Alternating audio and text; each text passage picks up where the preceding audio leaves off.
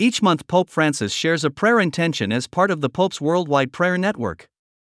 The monthly prayer intentions express the Holy Father's concerns for humanity and the mission of the Catholic Church. During the month of January, Pope Francis has asked the faithful to pray for the gift of diversity in the Church. February's prayer intention is that the sick, who are in the final stages of life, and their families receive the necessary medical and human care and accompaniment. Pope Francis urges the faithful to pray during March 4 those who risk their lives for the gospel in various parts of the world. During April, Catholics are asked to pray that the dignity and worth of women be recognized in every culture. May's prayer intention is for the formation of men and women religious and seminarians, that they may grow in their vocational journeys through human, pastoral, spiritual, and community formation. Pope Francis asks the faithful to pray in June for migrants fleeing from war or hunger and that they may find welcome and new living opportunities in their host countries. July's prayer intention asks that the sacrament of the anointing of the sick bestows the Lord's strength to those who receive it and to their loved ones.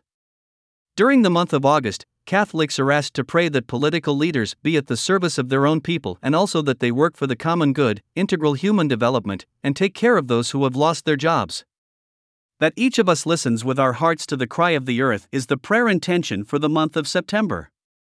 During October, the faithful are asked to pray that the Church continues to sustain a synodal lifestyle in every way. The prayer intention for the month of November is for all parents who mourn the loss of a son or daughter. And finally, in anticipation of the Church's next Jubilee, the faithful are asked to pray during the month of December that the coming Church Jubilee year 2025 strengthens us in our faith, helping us to recognize the risen Christ in the midst of our lives, transforming us into pilgrims of Christian hope. Pope Francis was deeply saddened to learn of a devastating earthquake that struck western Japan on New Year's Day, the Vatican said on Tuesday, with the pontiff extending his prayers and condolences to the country after dozens of deaths were reported. The reported 7.6 magnitude quake struck Ishikawa Prefecture in the western part of the country.